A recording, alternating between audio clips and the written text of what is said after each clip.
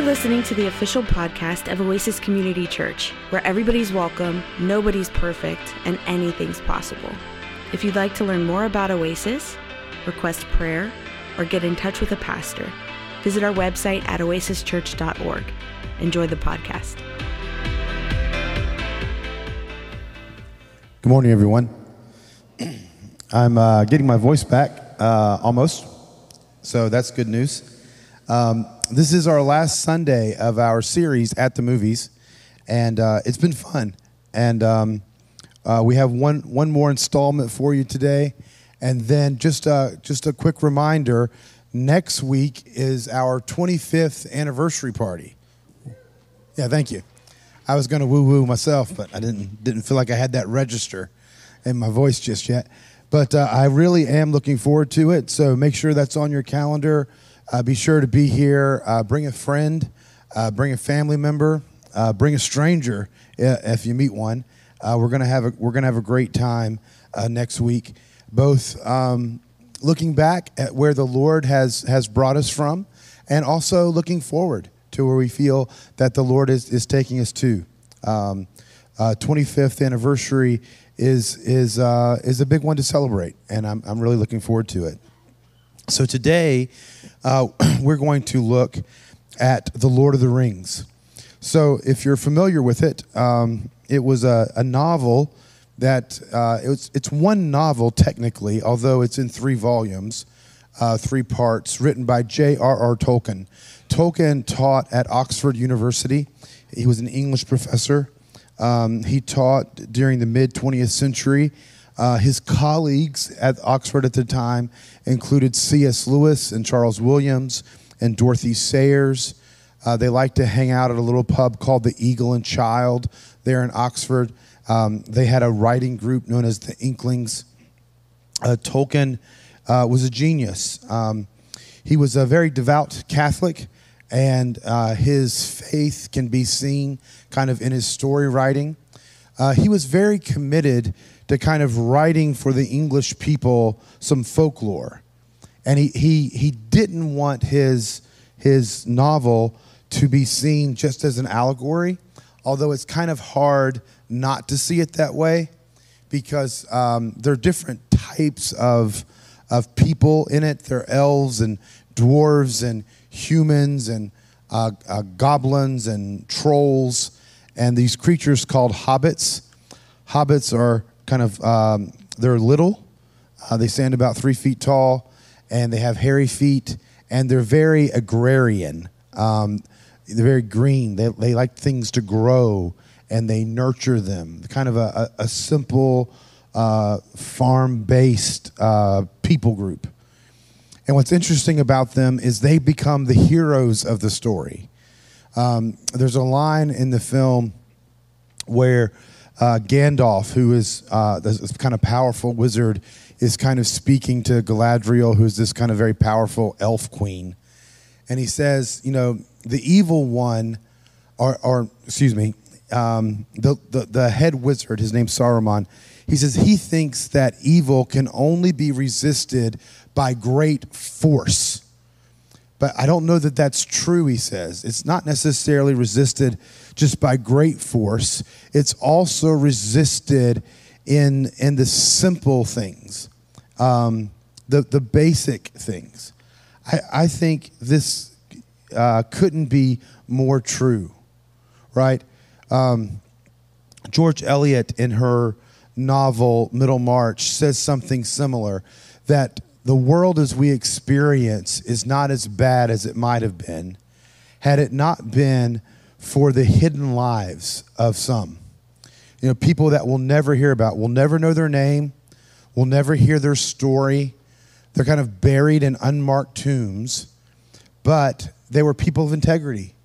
They were people who acted with kindness. They were people who showed love. And we are all better for it. And the hobbits are kind of a version of that. They kind of represent this this life where we have the influence of kind of insignificance, right? The power of insignificance. which is really quite powerful. There's a poem about the Lord of the Rings that says this. It talks about the different rings. 3 rings for the elven kings under the sky, 7 for the dwarf lords in the halls of stone, 9 for mortal men doomed to die, 1 for the dark lord on his dark throne in the land of Mordor where the shadows lie. 1 ring to rule them all, 1 ring to find them, 1 ring to bring them all and in the darkness bind them in the land of Mordor where the shadows lie. Just to tell you how much of a nerd I am and how much of a nerd that I have raised as a father, I first read The Lord of the Rings when I was in college, and then I reread them at that time we only had Katie in my mid-20s, and I read them out loud, all 3, which took us a while to work through that. And then I read them again maybe in my 30s. I haven't attempted to read it a 4th time, but it had such an impact on Katie, my eldest daughter, that not only did she know that little poem and she could recite it, she knew it in English and in Elvish, which is a made-up language that the author made up a whole language, and she learned the poem in Elvish, which I think is ridiculous. But I want to show you a clip. It's the opening to the first installment. So there's 3 installments. There's the Fellowship of the Ring. It's kind of a group of men and elves and dwarves and hobbits who are taking this 1 ring of power, that which represents kind of evil, the ultimate evil, and they've been tasked with destroying it. And then the second volume was the 2 towers.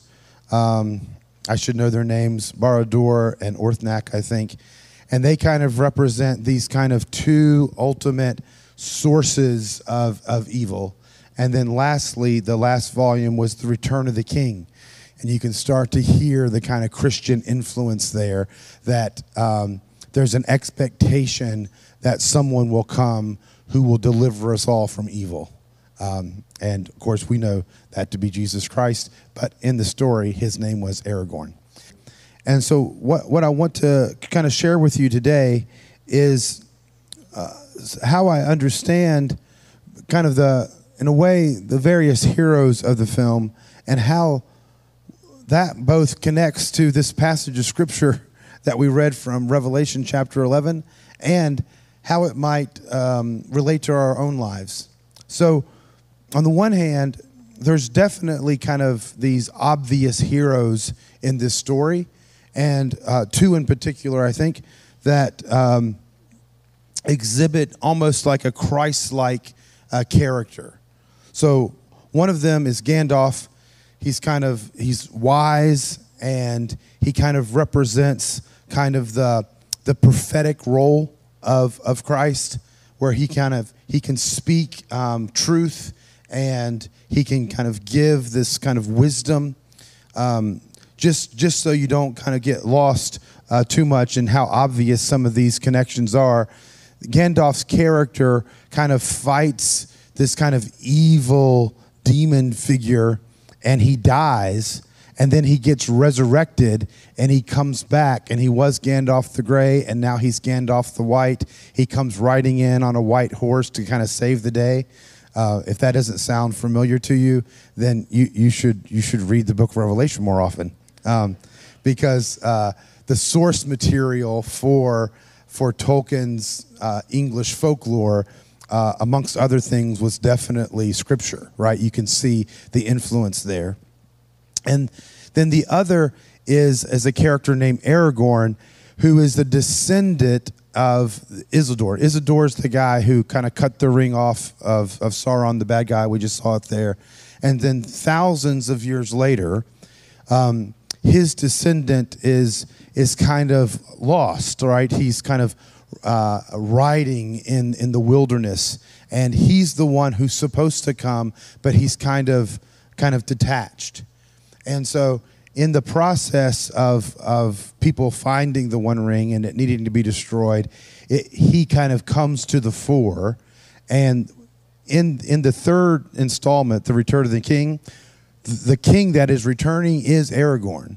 And so he comes back. And now in the end, spoiler alert, the One Ring is destroyed and Aragorn is kind of crowned as king. And certainly that is very much a Christ figure. There's one scene, we're not going to show it today, but there's one scene that sounds a lot like Ezekiel 37.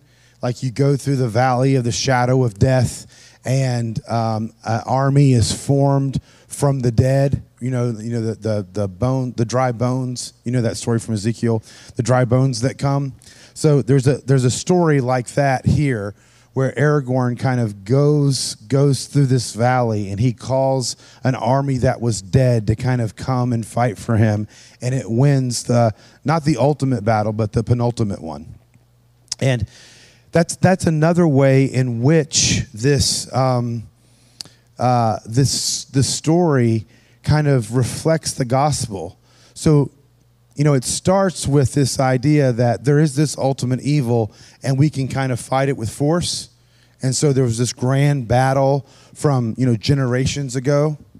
But now they've realized when the story comes around here that you can't use force to kind of overcome evil, because in the process of doing so, you yourself become evil.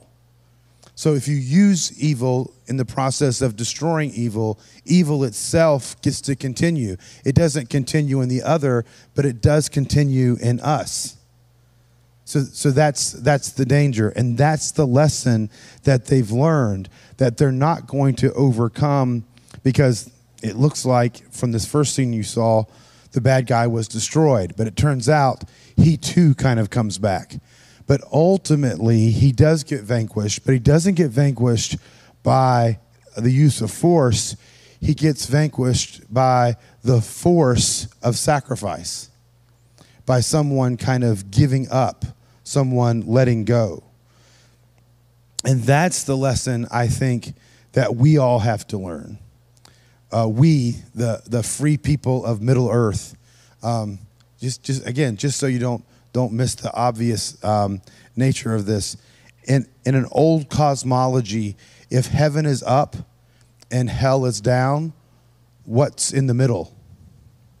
Earth, right? Middle Earth. That's where it comes from. It's in the middle, right? There's this idea of angels, aka elves, and there's this idea of orcs, kind of aka demons. But then most all other creatures kind of occupy this kind of middle space. And it's in that middle space that we find kind of Gandalf, kind of the old wizard with the long hair and the long beard and the pointed hat. The very fact that wizards have pointed hats, by the way, I think did originate with this story. Like, wizards didn't have pointed hats until Tolkien wrote his story, and now that's become a trope for what wizards look like. There are many who live who deserve death, and many who die who deserve life. None of us want difficult times, but in the times that we have an opportunity to respond. And there are these characters in this story that you would think would be the ones who could save the day, right? They're strong, they're powerful, they're wise, but they don't. So one of them is Saruman, who is like Gandalf's mentor, right? So here's this powerful guy, and his mentor ends up being complicit with evil. Complicity, you free people of Middle Earth, is one of the great temptations of our lives. Like, there's evil out there, and it's kind of all around us. And it takes shape in so many different ways. And it's quite obvious, but we still are complicit in it. Sexism and the way in which women get marginalized. Racism and the way in which people of certain races get taken advantage of.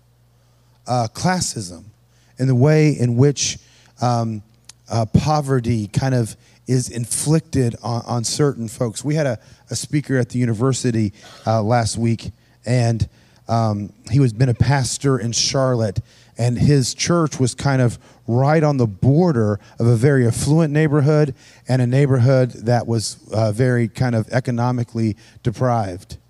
And he said that just across the street from the church, that 88% of the children were not reading at grade level at third grade. That's crippling, right? And so there's this way in which the way in which our world works kind of prefers some over others, and we somehow participate in that. And Saruman, this great and powerful wizard who could have resisted the evil one, Sauron, instead joins forces with him. This sounds a lot like not the passage in Revelation that we read, but 2 chapters later in chapter 13, it says, who can resist the power of the beast? Well, listen, my friends, we are called to resist and not be complicit. And that's one of the ways in which the hobbits become the evil one, and he will flee. Like, we don't have to give in to temptation. We can live holy lives. And I think we are called to that. There's another temptation beyond complicity, and that temptation is denial. We want to just deny that this is the case, that things aren't as bad as what they look, that they said this or they did that, but it's really not that bad. And we find ourselves kind of, like a turtle withdrawing into their shell. We just withdraw from society so that, and this is, I have to be careful when I say this because I might insult myself. But we get into our own little communities, right? So, we homeschool our kids, and I teach at a private Christian college that literally has a fence around it. We've kind of fenced out the neighborhood. And I pastor a church. So, physician, heal yourself. But as opposed to kind of giving in to denial, and there's another kind of grand character. He's the horse lord. He's like the king of the horse people. His name is Theoden. Theoden kind of denies the truth, but the hobbits will speak the truth. Like, the way we combat denial is with the truth itself. Like, we have to believe it, and we have to embrace it, and we have to speak it. Look, the truth is not just an idea. The truth is a person. It is the person of Jesus Christ. And so as opposed to being complicit, we should be resistant. And as opposed to kind of denying the way things are, we need to speak the truth and say, no, this is the way things are, but it's not the way things have to be. And that's the truth. So we can be a community. We can be a community that cares for others. And maybe especially, we can be a community that cares for those that our culture doesn't care for. I know it's easy to kind of look at our culture, to look at our world, and to despair, right? I was driving home yesterday. We'd taken the kids to their volleyball game, and we're driving through this part of town, and I noticed this little grocer that was just packed out. Like, I couldn't believe how many cars on a Saturday afternoon were in this one little grocery store that was mostly surrounded by industrial buildings. And then it struck me how many homes were in that neighborhood and how few grocers there were. Like, that section of town, minus that one little grocery, would be like a food desert. Like, I live a life that is so comfortable that the access to food is something I never think about. You know, my access to food is, I look in the refrigerator and it's not there, and I think, oh, well, let me go to my other refrigerator that's in the garage and I'll get it out of that one. That's my challenge. Like if it's not in the cupboard in the kitchen, then I go to the second cupboard that's in the laundry room. Right? That's how nice that I get to live. But here's the thing. We don't have to give in to despair. We actually do serve a God who created all things and has created things that there is enough to go around. We actually have an abundance of stuff. It's not a resource problem. It's a distribution problem. And we can look forward to a time that all of those needs will be met. I mean, it is what we pray. Give us this day our daily bread, and forgive us our debts as we forgive our debtors. It's how Jesus taught us to pray. And I think it is what we can hope for. And it's at this time that I think it's not the king that we need, like Aragorn, or it's not the prophet that we need, like Gandalf. What we really need is Christ, the priest, the one who intercedes for us. And if there's a character in the story that has that functionality, it's probably Sam, Frodo's best friend.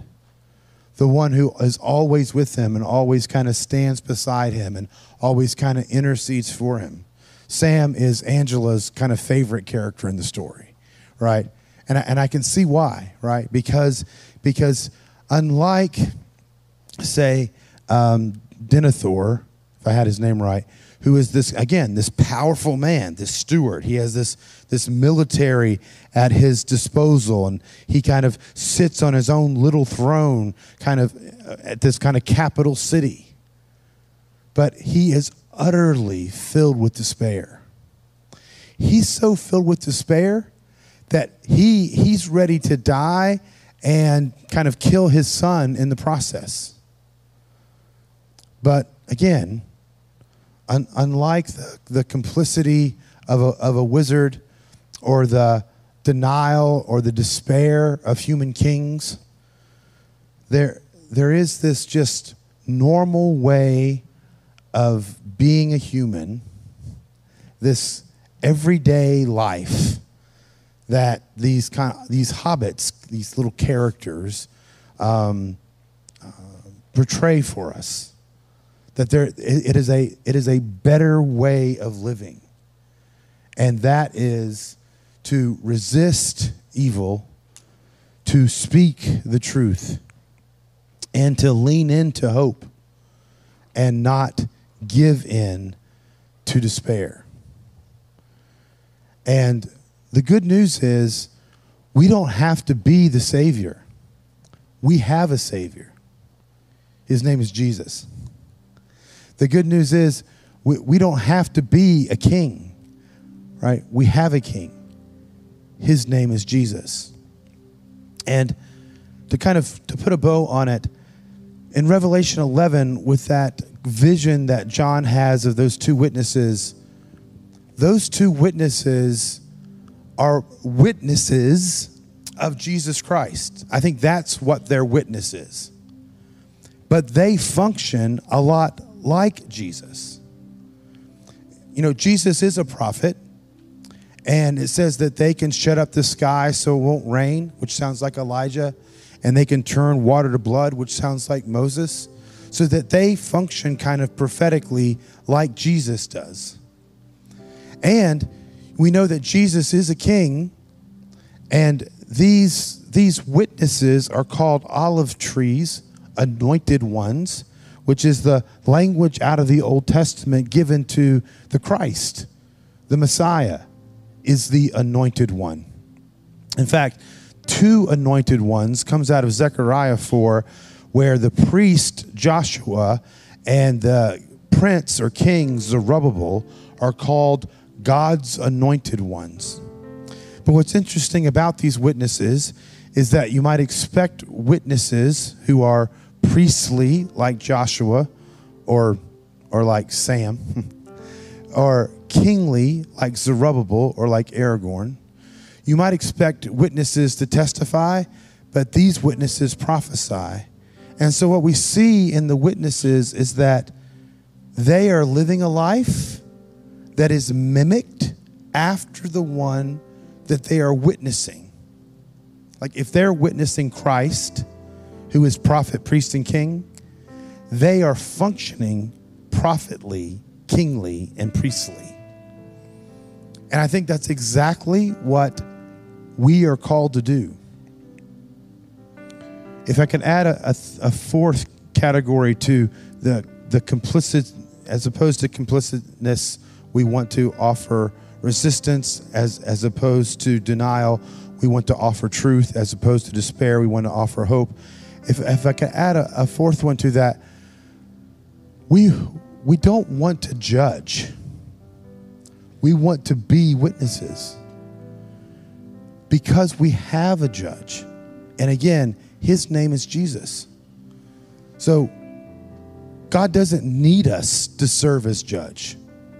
That's his job. What he does call us to do, though, is to be good witnesses, to bear witness to the truth, and to be faithful, to maintain a faithful witness. Shortly after this section that Ray read for us about the witnesses, it says this about them, that they were able to conquer the evil one. Not Sauron, but the devil. And they did it not by melting a ring in a volcano. They did it by the blood of the Lamb. That is, Jesus died. By the word of their testimony, because as witnesses, they do testify prophetically, but they do testify. And by loving their lives, not even unto death, meaning that they maintained their testimony. They were faithful. Again, they had hope in the face of despair. They spoke truth in the face of denial. And they lived a life of resistance as opposed to just being complicit. Yeah, there's so much to learn, I think, from good fiction like The Lord of the Rings. Because I think it is just a very creative way of telling the truth of the oldest story that we have, which is the story of our God and who he is and what he's up to and who he's created us to be and how we are to live in this world. We hope you were blessed by today's podcast. If you liked what you heard and want to support us, you can do so by subscribing wherever you listen to your podcasts. You can leave us a review on iTunes, and if you want to contribute to Oasis financially, you can go to oasischurch.org. May the Lord bless you and keep you, and may God's face shine upon you and give you peace. Amen.